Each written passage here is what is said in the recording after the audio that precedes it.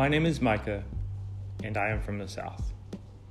I was born in Nashville and raised in the surrounding counties. I went to college at Emory University, and since graduating have lived my entire adult life in the Atlanta area.